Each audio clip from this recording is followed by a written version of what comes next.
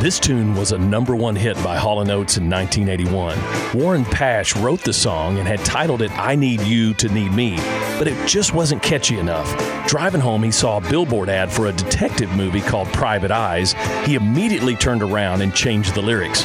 But the message in the music isn't about hiring investigators. It's about a guy who can detect his lover's lies by having her look into his eyes.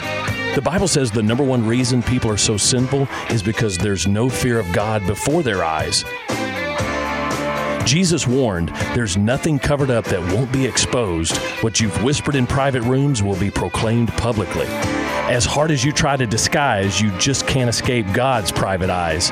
Don't lie when you're hurting inside. The Holy Spirit's job is to expose you so that you will take Jesus' scandalous offer of grace. I'm Pastor Heath from Woodland. Think about it.